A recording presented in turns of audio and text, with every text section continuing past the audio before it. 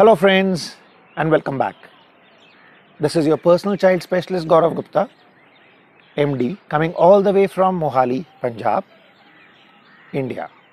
We are still in lockdown and I am recording this one from my rooftops. You can hear the merry chirping of birds and very less amount of human activity, kind courtesy, the lockdown.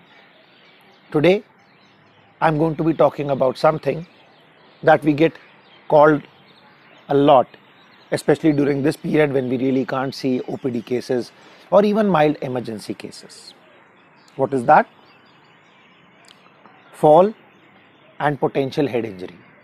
When is a head injury likely to be serious? If a child falls from a small height, let's say a bed or a table, onto the floor. So that is what we are going to be talking about today.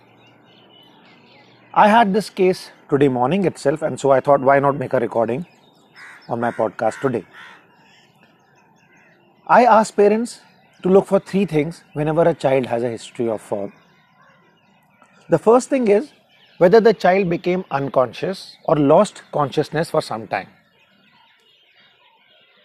This is important because any fall that leads to abnormal sensorium and especially leads to a child becoming unconscious is much more likely to be serious than a fall in which the child got up and started crying a lot. The second thing I always tell parents is to check out for recurrent vomiting. Now this is a common cause of worry because many a times you find the child vomits after a few minutes when they have had an injury. A single vomit or even let's say two vomits which are spaced over many hours is not a problem. As a general rule of thumb, I tell parents that if a child vomits more than 3 times in 1 hour, you probably need to be worried. A child who's having a single vomit, that may just be related to the pain and the trauma of the fall itself, and the child probably has been having a little bit of a headache, so he doesn't really want to eat anything and he vomits out whatever you feed him. That's fine. But repeated vomiting could suggest that the child has some sort of bleeding in the brain and that may require an emergency evaluation.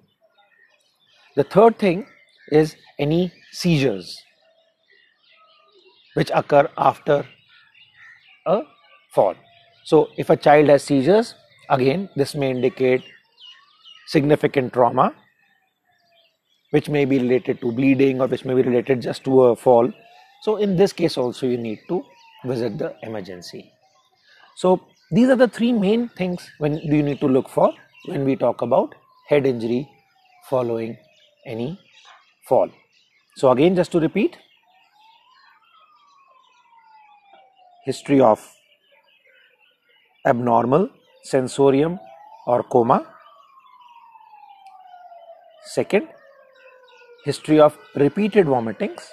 And third and last, history of seizures after a fall. If you don't have these three things, you probably don't need to worry too much. Of course, as always, please do not rely on internet for your child's safety and emergency issues. If you don't feel that the child is doing well, if the child remains very fuzzy, disoriented, very irritable, you probably need to check out with your pediatrician. You can always consider giving a dose of paracetamol, Crocin, Calpol, etc. because there may be some amount of headache in the child. But if the child doesn't appear better, you probably should consider talking to your doctor or rushing to the emergencies. One more thing. Now there is a common myth that if a child wants to sleep after having any kind of a head trauma, you should avoid doing that for many hours. Now that's not really true. In fact, by not letting a child who's sleepy or who's tired or who's irritable sleep, you probably are going to make him much more irritable.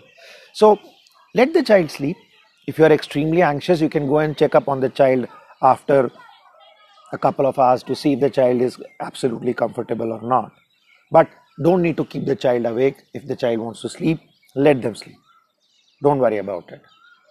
I think that's all for this simple, small, yet very useful topic and a cause of concern for many parents. This is your personal child specialist, Dr. Gaurav Gupta. Please keep on commenting, sharing, subscribing, and also check out our YouTube channel by the name Charak Clinics. That is CHARAK Clinics on YouTube. You can always write to me and I'll definitely get back. If you have any suggestions for any topics, feel free to get back. Who knows? I might take them up too. Till the next time, take care, stay safe. Bye-bye.